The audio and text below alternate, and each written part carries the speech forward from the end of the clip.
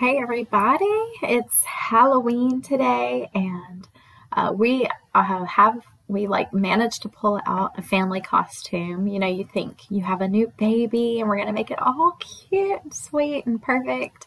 But my 9-year-old knew what he wanted and there was no budging, and so it was either join him or do our own thing. So he decided to be a rock star with tattoos and a mohawk and the whole thing.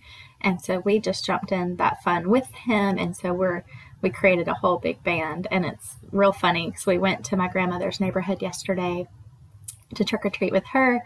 And like my husband's kind of like 90s grunge with a beanie. And then my teenager is more like boy with a uke, like hoodie, ukulele kind of look. And there's Kian with a tattoo and um, a mohawk, and I am decked out in a pink wig. I mean, I don't even know what that is. I guess I'm the singer.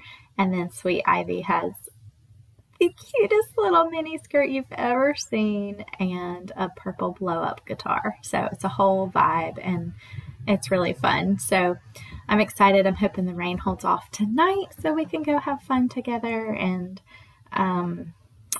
so radical love, guys. Radical love is what we're talking about today. And it just kind of makes me ask the question, well, what is love anyway? What is it? What is love exactly, right? So welcome to Stop Pretending, formerly known as the Ash and Ivy Show, and now we've just bumped it up a little notch to some sassy Stop Pretending, and that's a high order. It's a high order, and I wouldn't be lying if I said maybe I bit off more than I could chew. Because frankly, it's difficult to know how authentic to show up in this space. And I'm up here at the top of my stairs in my bathrobe, to be honest, and I could just bear all. This isn't free counseling for me to talk into this microphone all by myself, but then I remember who all is listening on the other side and what they might think about me and what they might tell their friends, and I also want to be careful that I never say anything that isn't edifying and encouraging for you. Not encouraging like also sweet all the time, but just truthful. And so the Stop Pretending show is a space to be real and to be honest and to find life, like real life that is fun, life that thrills you, life that's full of purpose. And so we know that lots of things in life are not fun and don't feel good and don't feel like they have purpose, or even if they did have purpose, it's not worth it, right? Like, I don't want to go through this to find that purpose, to find that good. No, thank you. I'd rather dress up cute for Halloween and have fun, right? But so welcome to the show. And sometimes it's fun and sometimes it's hard. And that I kind of waver in between those two things and almost struggle with those two things. I'm like, I can't be all fun and I can't be all gloom. And so maybe it's a space in between, or maybe it's both at the same time, All right. Well, of course, love, you go to 1 Corinthians 13. And so I was reading that and just really enjoying it again. Let me turn to it. You'd think I would have had that pulled up already. So it opens with this just profound message. And if I were to speak with eloquence in earth's many languages and in the heavenly tongues of angels, yet I didn't express myself with love, my words would be reduced to the hollow sound of nothing more than a clanging cymbal. Ouch. If I were to have the gift of prophecy with a profound understanding of God's hidden secrets, if I possessed unending supernatural knowledge, if I had the greatest gift of faith that could move mountains, but have never learned to love, I am nothing. And if I were to be so generous as to give away everything I own to feed the poor and to offer my body to be burned as a martyr without the pure motive of love, I would gain nothing of value. Whew, guys, I don't know. That is harsh, And so all these things, we can do all these things listed. And we've been talking about using our passions and our gifts and things like that. And that that's something that I'm real big on. But we could do all those things: speak, prophesy, knowledge, faith, generosity. But they hold zero value without pure motive. Love, a pure motive, love. Those things are interchangeable. And so I don't know. I mean, it might seem obvious, but it's also worth asking, why does love bring more value? Why? Why does love bring more value to those? Why wouldn't those things hold power without love? And so I just went searching on this idea of what is radical love. And I've been praying about something, and God just keeps dropping this radical love in my mind. And I'm like, okay, well, what is it? How do I do it? Yes, okay, And so the word love in this chapter is called huba.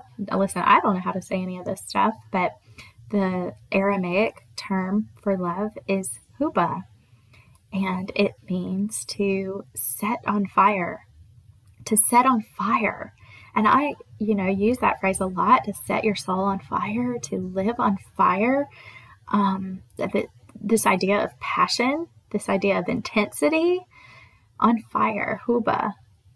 And so that captured me and just seemed exciting. Like, okay, yeah, I want to love that's passionate. And we're not talking about eros, like a romantic love. This is not that. But it's also in line with agape love, which is the Greek term, agape. So this loyal, endless, unconditional pouring out, a demonstrated form of the highest love. It's supported with action and feeling and intensity, and it's never ending, and it's unwavering, right? Love. And we use that word love so much, it almost loses its depth. But when you say it's this loyal, endless fire that's pressing, demonstrated in your life and for you, that's something we can get excited about. And so I kind of kept looking, and maybe I'm just kind of talking out my rabbit hole out loud with you today. But I hope that you can kind of also be thinking with me and asking your questions and digging. And this should prompt you to seek out some of your own answers to your own questions. So I guess I'll just keep going.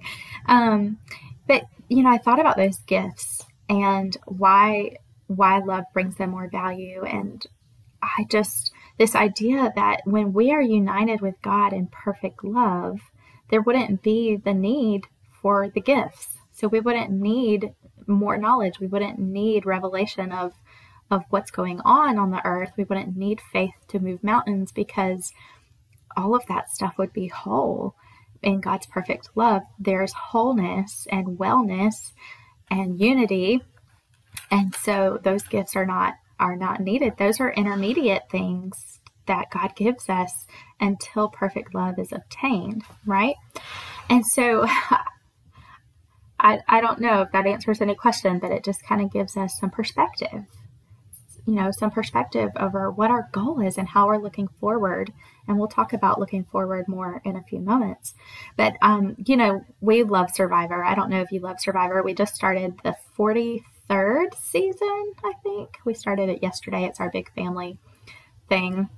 And maybe one of my boys will be on Survivor one day, or my girl, I don't know. But it says Survivor on every episode of Survivor, your fire is life. Your fire is life. And when your fire is out, your game's over. And so we can say, or the Bible says, love is fire. love is fire and fire is life. So like in 1 Timothy, how do we fan the flame? How do we fan the flame of using our gifts and of life, right? That's just another question that I have. And sometimes we just have questions and little glimpses of answers, but lots of questions. And that's okay. That's okay. So if fire is life, then what is numbing our life? What's dulling our senses? What's extinguishing the fire that's intended to show us the way? If it's intended to help us see clearly, not in the natural realm, but in the kingdom realm, and show us the way and light a path, then what's extinguishing that fire? Maybe a destructive narrative in our mind. Maybe wasted time doing things that aren't ours to do, or wasting time, watching something or reading something or hanging out or scrolling or just, all those things. And this is not condemnation at all. It's just honest conversation about what distracts us or keeps us from fanning the flame and understanding the fire in our life.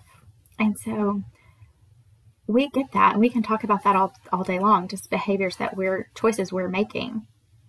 But what I actually really want to talk about more today is maybe it's not something that we can just choose to schedule better. Maybe it's not time management. Maybe it's not overcommitment. Maybe it's life circumstances that are completely draining you of your energy, completely stealing your joy and your dreaming and your curiosity. Maybe all of that is flat because whatever circumstances in your life are just depleting you of the ability to address your day, go into your day with an open mind, right? Things out of your control. The actions of someone else, a spouse or a teenager, maybe a diagnosis, a sickness, something that you don't have control over. We can reset our mind all day long, and we can do the hard work of healing our heart and giving it to Jesus. And then something slams into our life like a wrecking ball. And then what? What do we do with that? Because I can't fix that. I can't do anything about it, right? Well, last week we had Jillian on. She's the author of Streams of Gold, her memoir, and it just really refreshed me. It's simple and yet so amazingly life-changing. She talks about her journey of letting go of perfection and letting go of people pleasing, and just being on this journey of being imperfect and letting God love her and use her and that kind of thing. And she had kind of come to her wit's end and didn't know where to go. And her husband spoke these profound words of just do nothing. Do nothing. And let me tell you, as a performer and people pleaser, doing nothing takes a lot of energy and effort also. But it's a practice that we can work on. And so when that wrecking ball slams in our life, when there are things that we just actually can't work on, we can't fix it at all, then that's when you let love in and you just be. Just do nothing. Just breathe God in and breathe God out in every breath. He's a part of who you are. And God says, come to me, you who are weary. I will give you rest, right? It's so cyclical. I feel like so many episodes I talk about what we need to do. We need to seek the Lord and follow our curiosity and follow our passion and take a test and meet with a friend and do. And yes, I'm not disagreeing with that, right?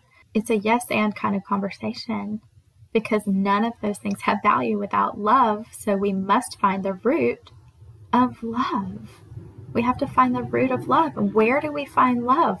Real, true, huba, the thing that sets our life on fire. agape, a loyal, unconditional pouring out. That's the Father's love. That's the Father's heart for us. So how do we get there? Okay. So I guess I just want to shift into what God's love means to me intimately, personally, right? Because that's everything. Okay. And we can exhaust all effort on external things. We can kind of stir up our heart sometimes with our actions.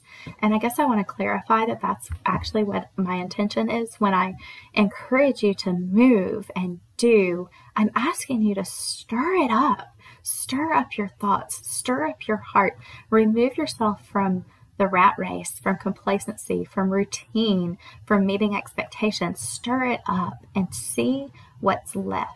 See what's stirring. What questions do you have? What do you want? So that's what I mean when I tell you to do. I'm not trying to give you another list of tasks, but instead I want you to find intimacy with God. Okay, so we're on this search for the root of love. And so in this episode, we also kind of stumbled, really kind of tripped into this idea of finding balance in life with the order that God prescribes. So what does God prescribe? He says, love the Lord your God first. Love the Lord your God first. Okay, I get that. God loves us first and we love him in response. And then love others. That sounds like the next step, but nope. Hold on. As yourself. Love others as yourself. So what's actually number 2? Loving who? You. Loving you. And then love others. So pure love, that huba, is a hope-filled love. It's a hope-filled love. It's a looking forward kind of love. When you go to 2 Peter 3:13, it talks about looking forward. Looking forward. Oftentimes we look backward at, from our stance now, we're looking backward at what Jesus did for us.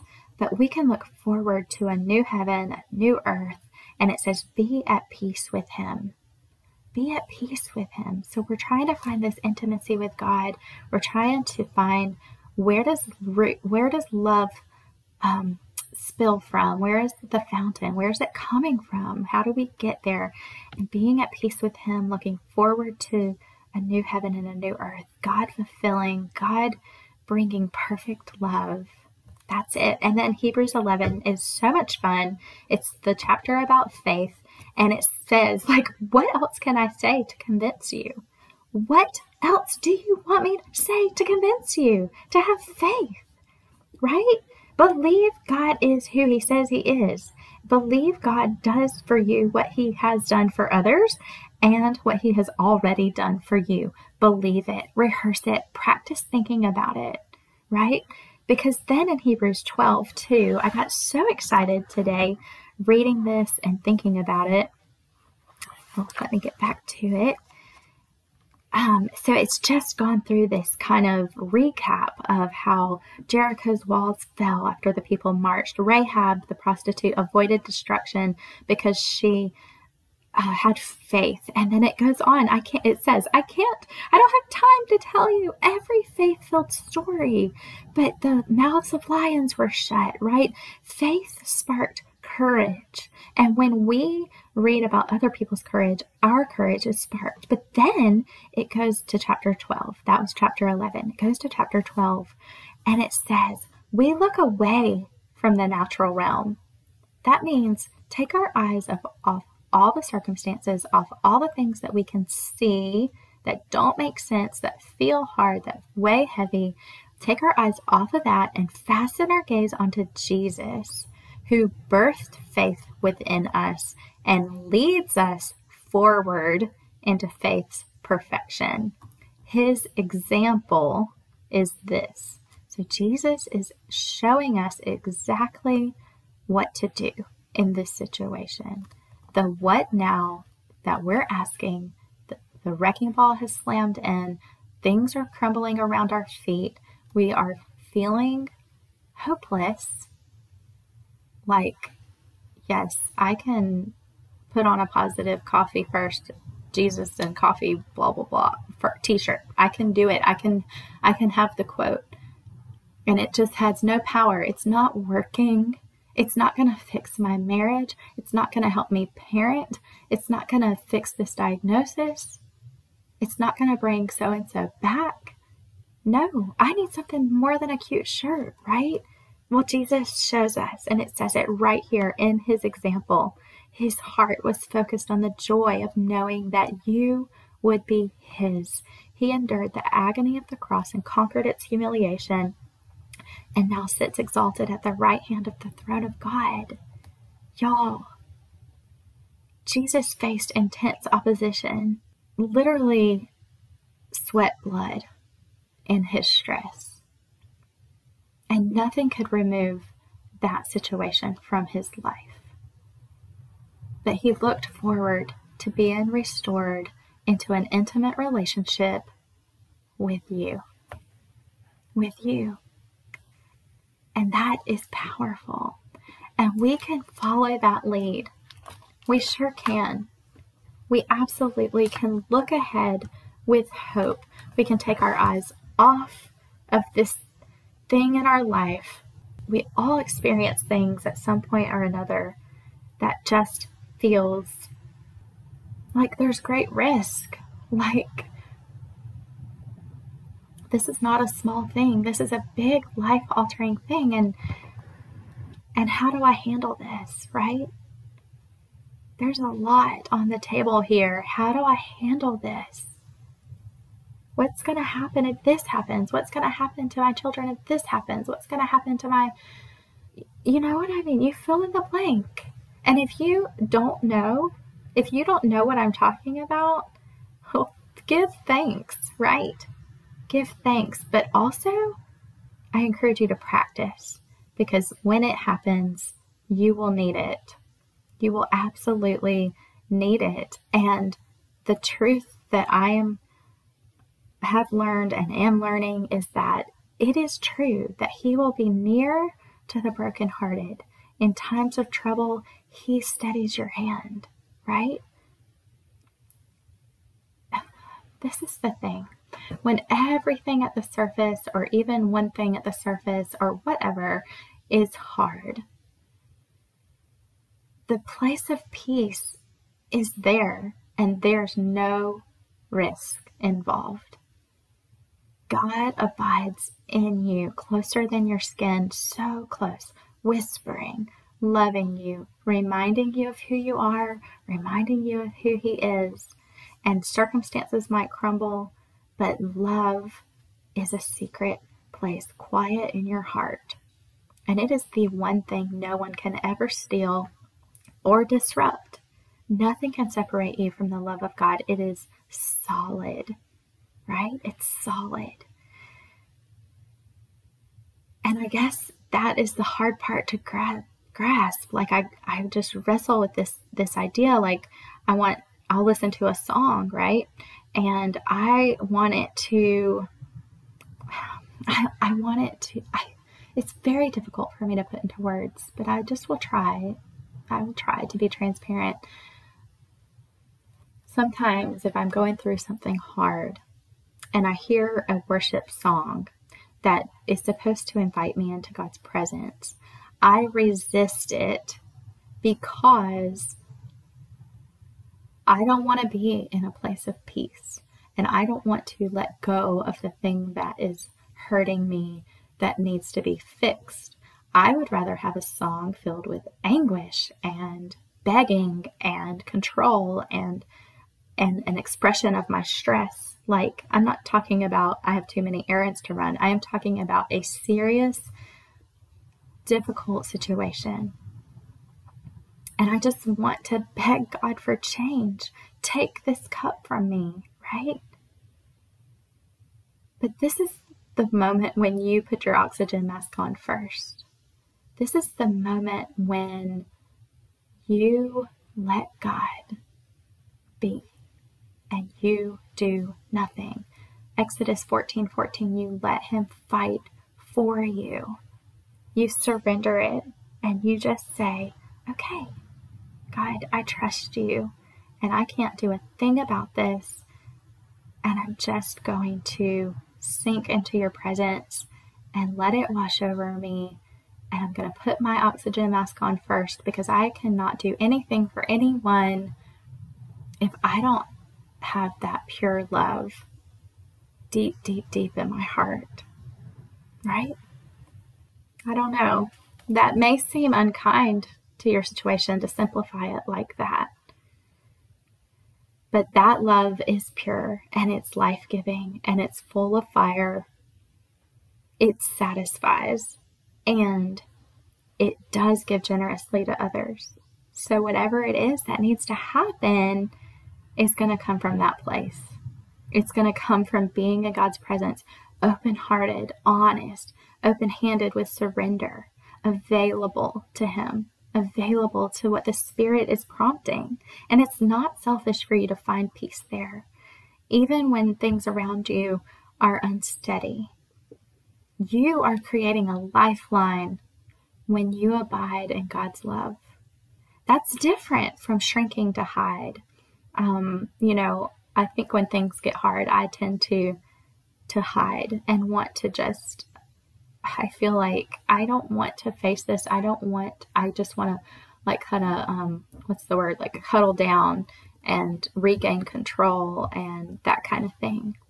But instead, if I turn to God and say, you're my safe place, then I'll be able to be a safe place for someone else. And then I can share a pure love with them through whatever is the gift, right? Right? And, this one's hard. This is so, so hard for me. But you also show that person, whoever it is that needs you, needs God, that they also can just be. That the fight is to just be, to accept, to surrender. I know it's hard. If there's someone who is wrong and you can see the wrong in them, you don't want to just let them be. You don't want to encourage them to just be. No. What do you want to do? You want to say, change, improve, grow, understand this, read this, get this help, right? Do. But it is counterculture, this love that's so pure.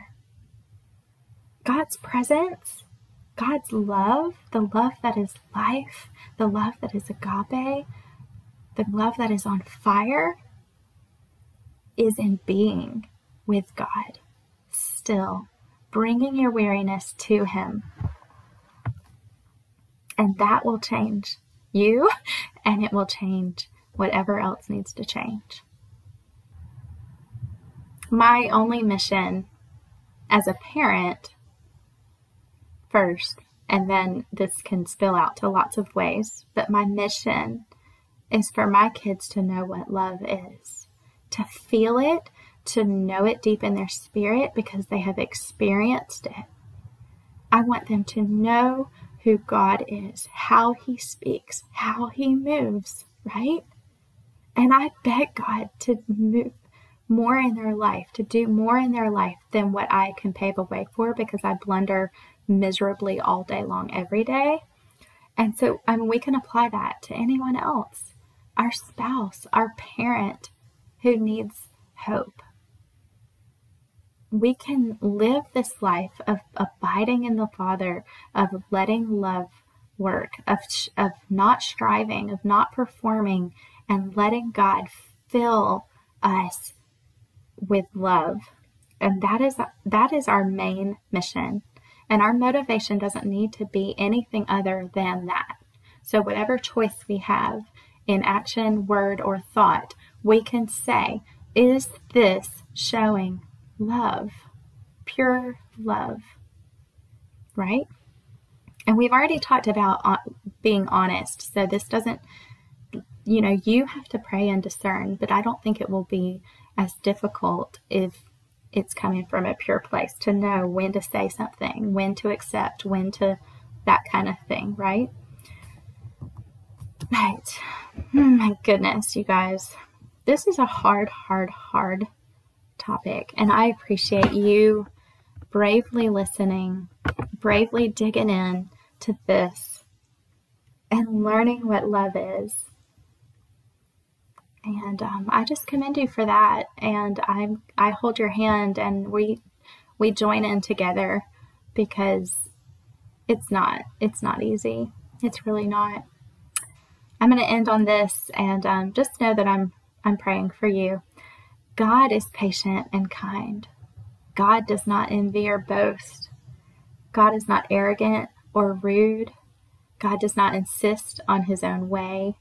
God is not irritable or resentful. He does not rejoice at wrongdoing, but rejoices with the truth. God bears all things, believes all things, hopes all things, and endures all things.